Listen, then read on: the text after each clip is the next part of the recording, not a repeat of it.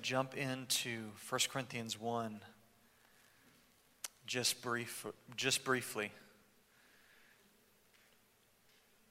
I have some things on my heart tonight, and I think the Lord has some things for us tonight. One time I stood up to an internship I was leading, and I said I was just going to give a short exhortation. And I spoke for about 50 minutes. So my friends always kid me now when I say, I'm just going to say something real brief, real short. And they were like, oh yeah, short exhortation. So, but no, this will be brief because I feel like the Lord has something for us at the end. Well, if you have your Bible, turn to 1 Corinthians chapter 1. And then we're also going to go to Isaiah 29, somewhere in this. So if you want to be ready for that, Isaiah 29, there's a flow that Paul begins to reference in 1 Corinthians 1. And it's a flow of scripture from Isaiah, and it actually starts in Isaiah 29, and he works his way backward to Isaiah 28. And we might reference Isaiah 25 as well. So I'm that guy who likes to know where we're going in the Word, and I kind of put my fingers in like all the places, but now we can just flip to it on our phones. So let's pray. Lord, we thank you for your Word. We thank you for these two wonderful books of 1 and 2 Corinthians. Lord, we ask that you would open our hearts to that which the Holy Spirit has for us tonight. Holy Spirit, we say, come and reveal mysteries like only you can reveal. Come and reveal the hidden things of our hearts like only you can do. Lord, just as Paul is exhorting the 1 Corinthians to be unified and be one, Lord, we say, break the spirit of division in our midst. Break the spirit of division in our church. Break the spirit of division in our city so that you can have a glorious church that is hosting the Spirit of the living God, that is walking in the Spirit of the living God, that is walking in forgiveness, that is walking in love. So, Lord, take these words off the page and put them in our hearts with power. Let them be active tonight. We say, we don't want just eloquent words. We want the spirit of power testifying to the Word of God. So do this in our hearts tonight and bring us into freedom. In Jesus' name. Amen and amen. All right. 1 Corinthians chapter 1. Well, a few weeks ago I did an overview and kind of took us through the whole book. And this week we're going to go through chapter 1, and then we have Brian Fenimore. The week after that we have JR and Mike and Andrew that are going to take us through different passages here, and I'm excited to see what the Lord does in our midst. But let's just begin in verse 10. We're going to dive right in. Paul says in verse 10, he says, I appeal to you, brothers, by the name of our Lord Jesus Christ, that all of you agree and there be no divisions among you, but that you be united in the same mind and in the same judgment. Now, what had come to Paul's attention in the church of Corinthians were there were these divisions that were starting to happen among them as the people of God. And this word that Paul uses for division in verse 10 is the word schismata, and it actually means a tearing or a rending. And so he's saying that by the name of our Lord Jesus Christ, he's appealing to them that there be no tears, that there be no ripping. And the idea is of the body of Christ. That's what he's going to get to in chapter 12. That there, in Ephesians 4, he says that the church is one body. It's one spirit.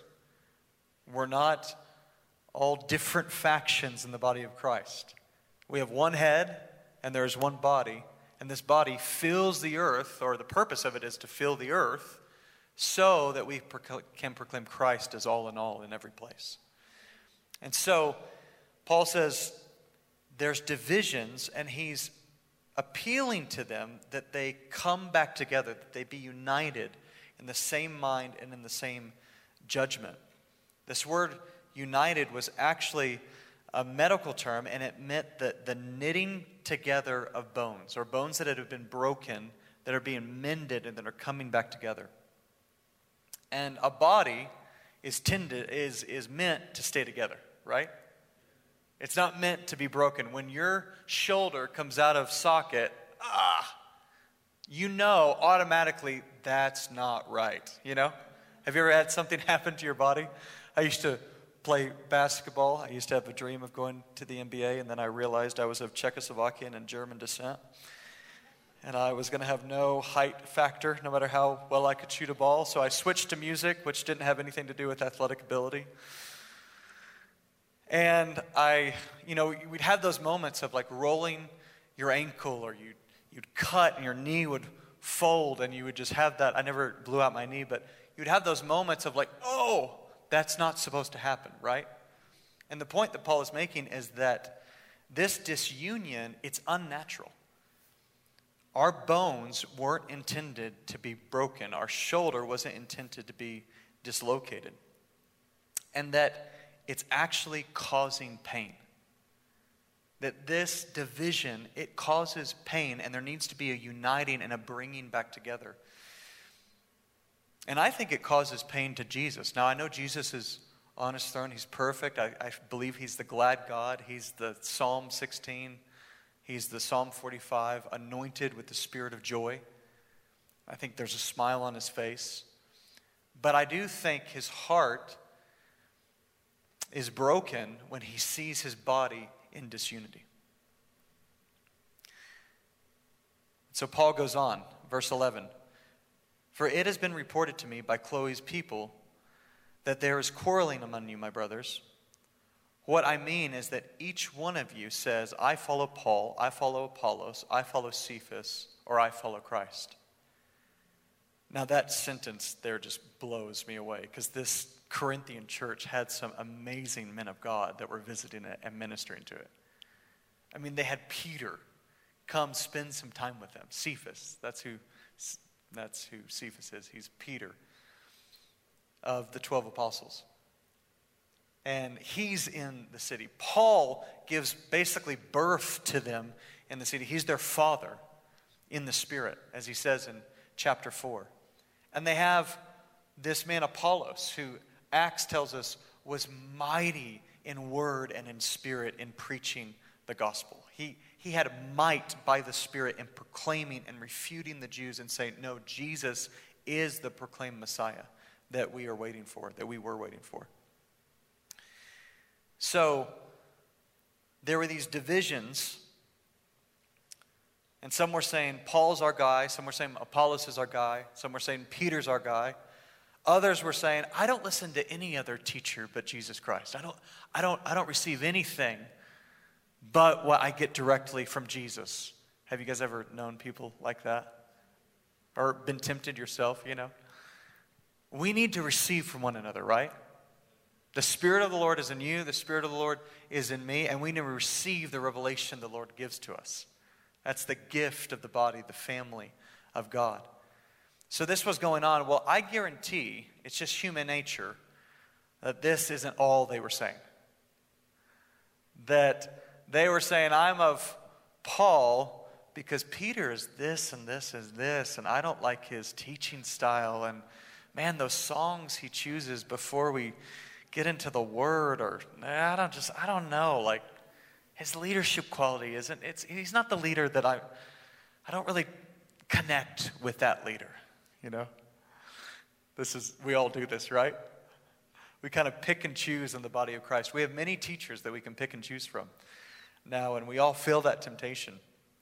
Well, I guarantee you they were, in their earthly wisdom, they were pitting themselves against one another. This is why I follow Paul, and this is why you're wrong to follow the other person. And they were getting into arguments, so much so that Chloe reported to Paul, and she said, this is not good. I bet they weren't even meeting with one another. Oh, you're of the Paul clan. I'm of the Peter clan. So, yeah. Ice cream social? No, it's okay. We have our own thing over here. They don't do ice cream socials anymore, right? Wow, that dated me. I listened to one too many Adventures and Odysseys growing up, and so I was that kid, raised in that church culture. So verse 13, is Christ divided? Paul says. Was Paul crucified for you? I love that. Did I do anything for you? Was I crucified for you? He's saying. Did I do anything to remove the sin that separated you from the Father? He says, or were you baptized in the name of Paul? I think he's kind of like being fun with him right now. There's being a little pointed. Verse 17. He says, for Christ did not send me to baptize, but to preach the gospel, and not with words of eloquent wisdom, lest the cross of Christ be emptied of its power. Okay, and then Paul makes a shift here. So he introduces, there's divisions among you, and it's not right.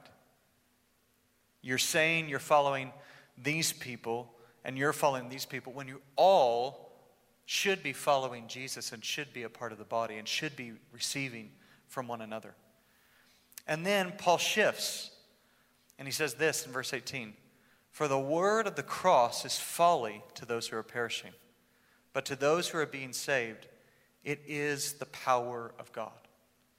And Paul is going to go from this verse in 18 to the end of chapter 3 with unfolding this argument that we receive the wisdom of the cross, not the wisdom of the world.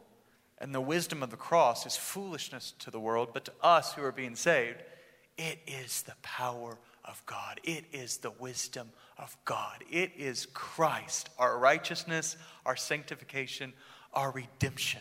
And he's just going to unfold this, and we're going to unpack this for the next few weeks, chapters 1, 2, and 3, and I'm really excited about it.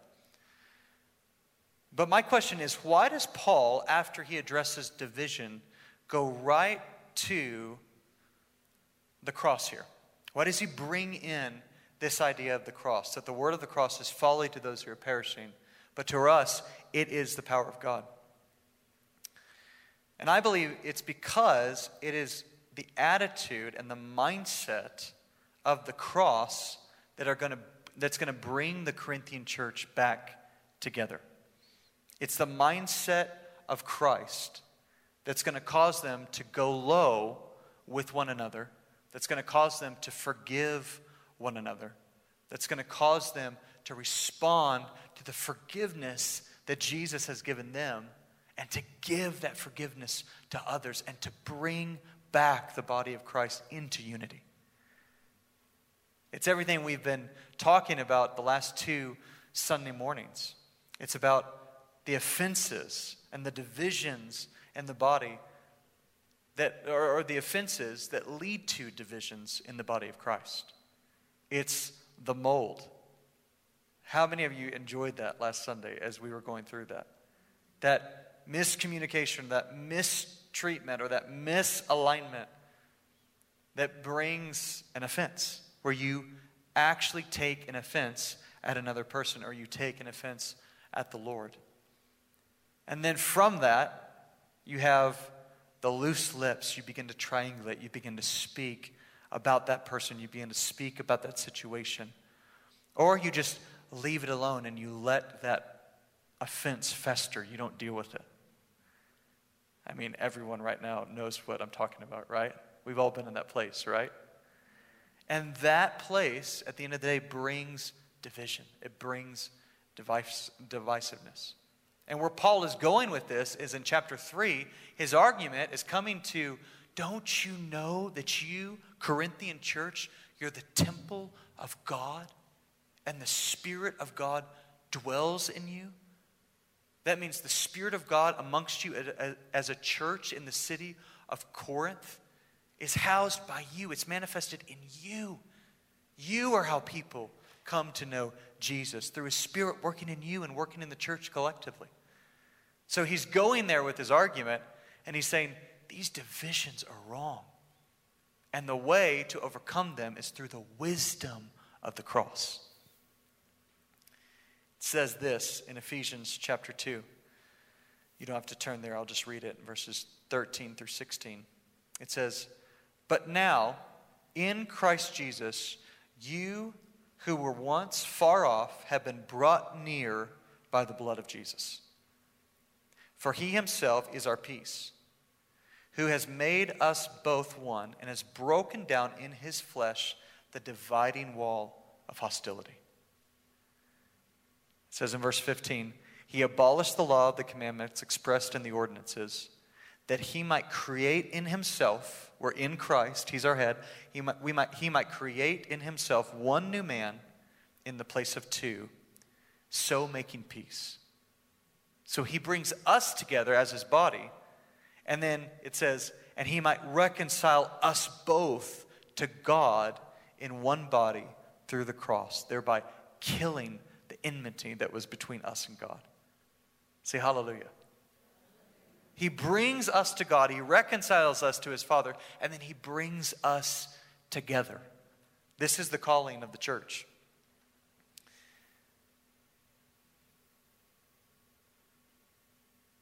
Paul goes into verse 19. He says, "For it is written, I will destroy the wisdom of the wise, and the discernment of the discerning I will thwart." Now Paul's saying, again, the cross, it's foolishness to the world. It's the power of God to us. And he says, and God is turning everything upside down. The wisdom that the world wants to operate in, the wisdom that the world walks in, is not the wisdom of God, is not the wisdom of heaven. Paul is quoting Isaiah 29 here. In Isaiah 29, the whole phrase that Paul is quoting from is Isaiah 29, verses 13 through 14. And in context, it reads like this. "And the Lord said, because this people draw near to me with their mouth and honor me with their lips, yet their hearts are far from me. They worship me in vain, and their fear of me is a commandment taught by men." Do you guys remember when Jesus said that in Matthew chapter 15? He actually accuses the Pharisees with this verse. He says, "You speak well of me with your lips, but your hearts and your lives, they are far from me." So Jesus quotes Isaiah 29 to speak of the generation that he's in. And Paul is quoting the last verse of this section to speak of what God has done in the generation that he's in. Let's keep reading. Verse 14 of Isaiah 29. "So what's God's response to a people who are drawing near to him with their mouths, but their hearts are far from him?" Now you think his response would be to reject them, would be to push them away, would be, "I'm done with you." Listen to his response. It says in verse 14, "Therefore, behold," this is God speaking, "I will again do wonderful things with this people." He doesn't give up on them. He says, "I am going to do wonderful things with a stubborn people whose hearts are far from me." Everyone say hallelujah. Because that's all of us, right?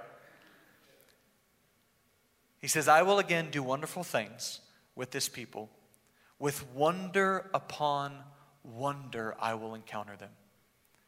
And the wisdom of their wise men shall perish, and the discernment of their discerning men shall be hidden." I think this wonder, this wonderful things, this wonder upon wonder that God is going to do to a people that are far from him, I believe Paul is pointing to the cross. When he says the wisdom of the world is going to be turned upside down, the wisdom of man is going to be thwarted. How is it going to be thwarted?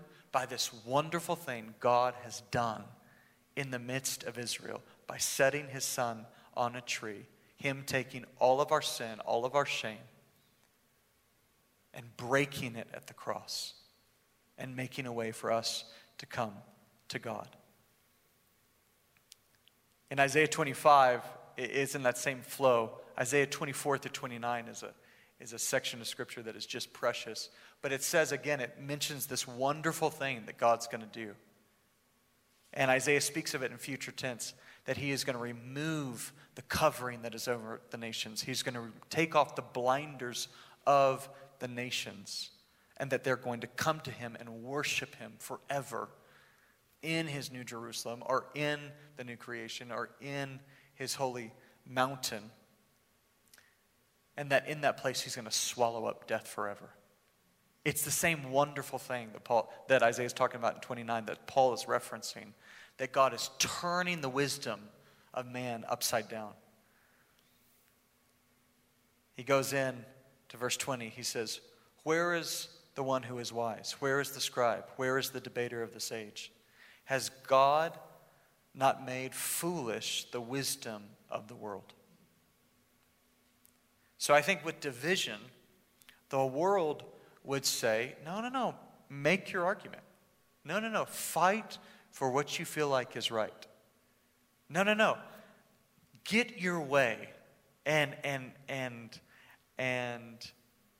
try to save yourself, so to speak. Or maybe not in this example of division, but maybe the world would say, save yourself by power, save yourself by money, save yourself by trying to be good enough. We would say, be saved by believing in the sacrificial death of Jesus. Be saved by calling upon the name of the Lord. And Paul calls this wisdom. Verse 21. He says, "For since in the wisdom of God the world did not know God through wisdom, it pleased God through the folly of what we preach to save those who believe." Now Paul's going to continue this argument at the end of chapter 1. He says, God is doing something so that, and has done something so that no man can boast in themselves. And so that that men could only boast in their salvation by boasting in the Lord and what he's done. That's where Paul's going with this. So in verse 21 it says, "For since in the wisdom of God, the world did not know God through wisdom." I think it was the wisdom of God that we couldn't know him through an intellectual pursuit, that we couldn't know him through philosophical wisdom, that we couldn't reach to the heights of the heavens on our own and know him. Or we could say, you know what? We found God on our own, and we really don't need God. Paul says it was the wisdom of God that we couldn't find him on our own. Instead, God desires that no man should boast, and that he should save us by his own merit, that he should ransom us by his own righteousness, by his own power, and so that we could all, with humility, go, we're all in the same camp. We were all sinners, and we've been saved by grace. Amen? And God, it said it pleased him to do this. It pleased him through the folly of what we preach, through the cross that the world would say is folly. It's pleasing God to save men. Verse 22. It says, "For Jews demand a sign and Greeks seek wisdom, but we preach Christ crucified. And he is a stumbling block to the Jews, and he's folly or foolishness to the Gentiles. But to those who are called, both Jews and Greeks, Christ is the power of God, and Christ is the wisdom of God." I find it interesting that right after Paul uses the quote from Isaiah 29, he uses this language of Christ being a stumbling block. Because the chapter before in Isaiah 29 is Isaiah chapter 28, which is the famous chapter where it says, "Thus says the Lord God, behold, I am the one who has laid a foundation stone in Zion," or a capstone, or what's the cornerstone? Thank you. He says, "Behold, I'm the one who has laid a foundation in Zion, a stone, a tested stone, a precious cornerstone of a sure foundation. And whoever believes on him will not be ashamed." And so, Paul is saying that Jesus to us who have found him as our foundation, who has found him as precious, who has found him as our cornerstone, Jesus is the power and wisdom of God. But some stumble over this wisdom. Jews stumble over this, that our Messiah is going to be one who hangs on a tree, that our Messiah is going to be one who is crucified, and we come to God through a crucified Messiah. They were waiting for a powerful Messiah. And Greeks say, we're going to come to God through the death of a Jewish Messiah, that through death I am saved, that through humiliation I am saved, that through shame of one I am made righteous before God. And Paul's saying it's a stumbling block. It is. But to those who put their faith in him, he's the power of God and he's the wisdom of God. So Paul is appealing to the Corinthian church, and he's saying there's divisions among you. And he's saying you need to go back to the cross.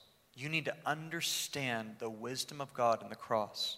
And you need to reflect on the forgiveness and the wholeness that you have found in Jesus. And you need to give that love to others.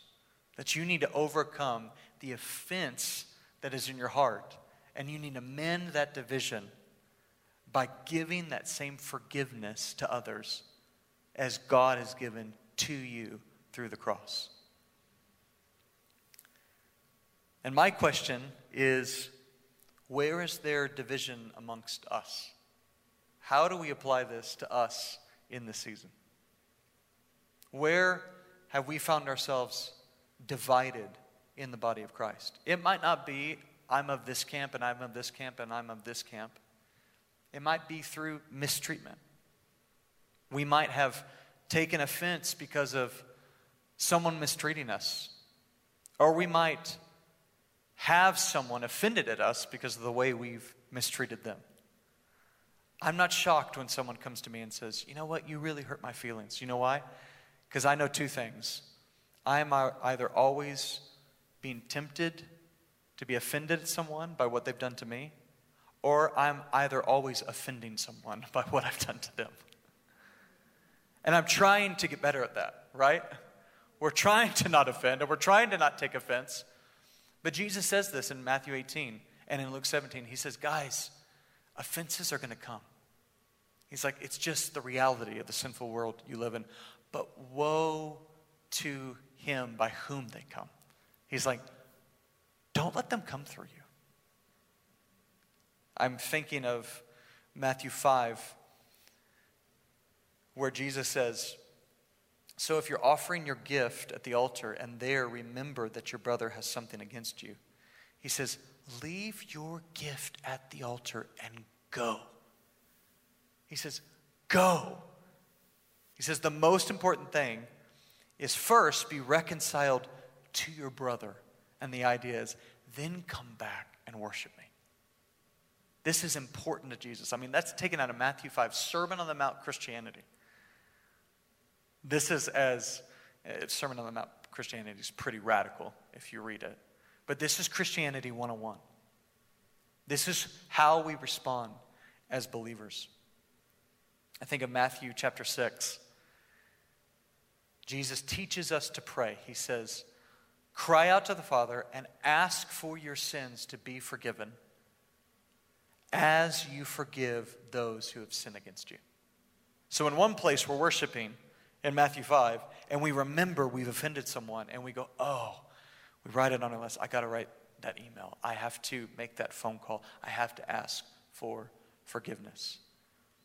And then in Matthew chapter 6, he says, not only do you have to go when you remember, but when someone mistreats you, even before they come to you and ask for forgiveness, you are commanded to forgive them. Now here's the wonder of the commands of God. If God asks you to do something, he's going to back it up by the power of his Holy Spirit for you to fulfill it. God never commands us to do anything that he won't help us by his Spirit to fulfill. Have you ever read some of the commandments in the New Testament that we're called to and how impossible they sound? He's like, that's right. You need to know you cannot do this in your own strength. It's by the power of the Holy Spirit that you can obey me. And so we think of that person that has offended us and we go, how could I ever forgive them? And I feel like the Lord is saying to us, it's not by your might, it's not by your power, but it's by my Holy Spirit that you're going to tear down this mountain of offense in your life. Now, we took a little bit, took a little too much time in praying for Saw You at the Pole. I don't think it was too much time, but we went a little longer than what I thought we were going to.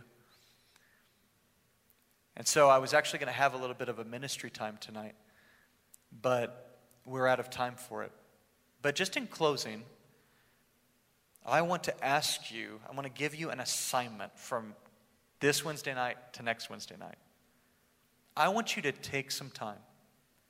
I want you tomorrow morning when you wake up and spend time with the Lord, or tonight when you go to bed and you're spending time with the Lord, or tomorrow on your lunch break, wherever that time, that daily time with the Lord is, or if you don't get to it tomorrow and you get to it on Friday, I want to give you as an assignment as our Wednesday night group, okay?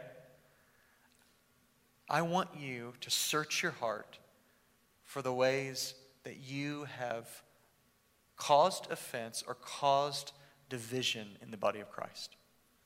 I want you to allow the Holy Spirit to search your heart, and I want to call you to repent of it, and I want to call you to go to your brother and make it right.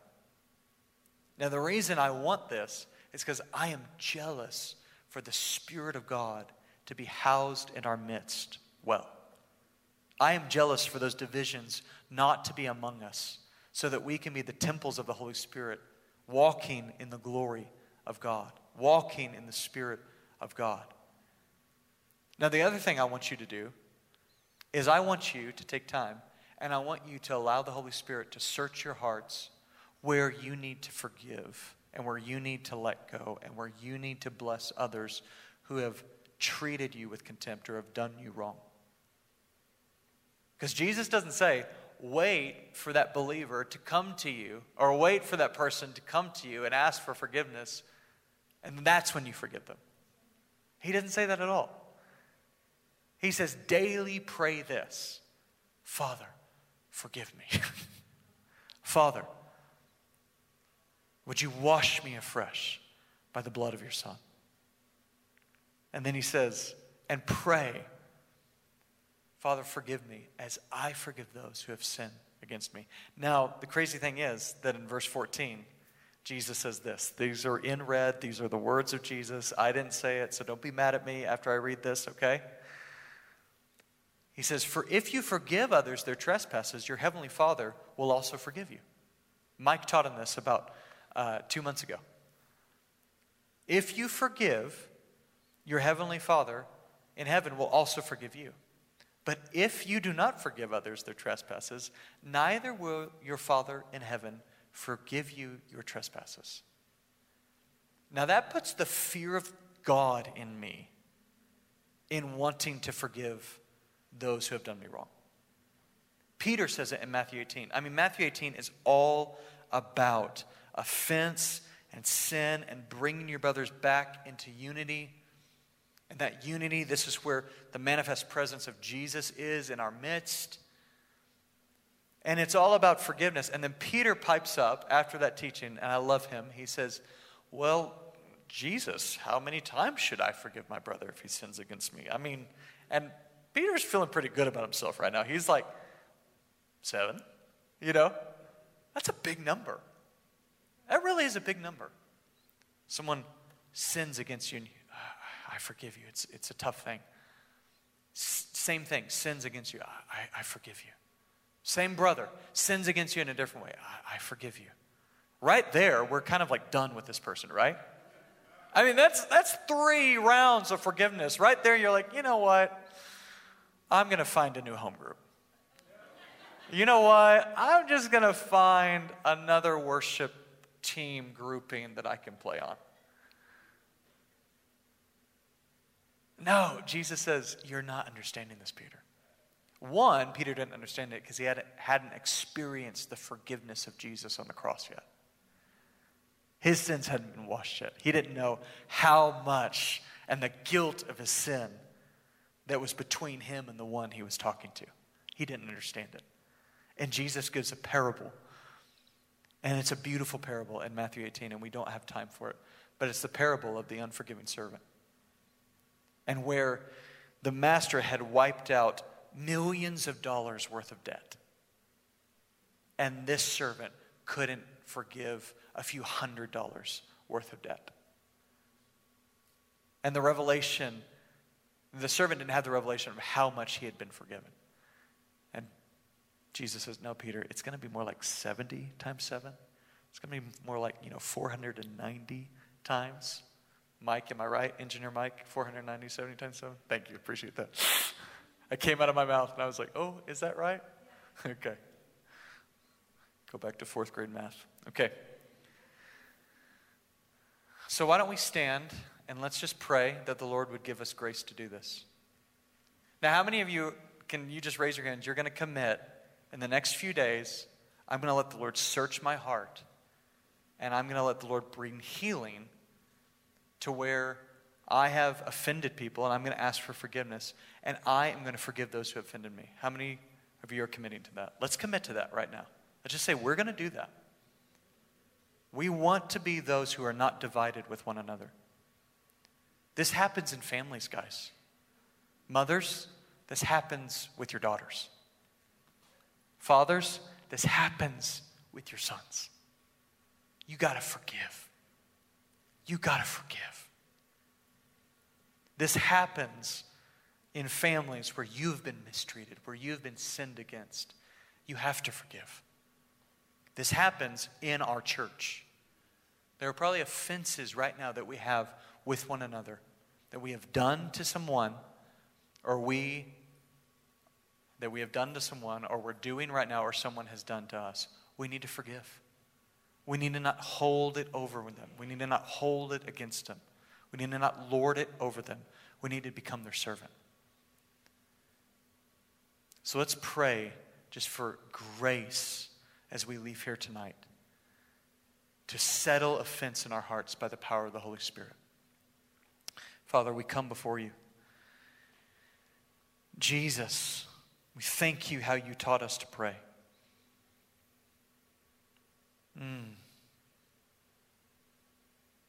And we say, forgive us our sins. Forgive us our sins. Forgive us of how we have sinned against you.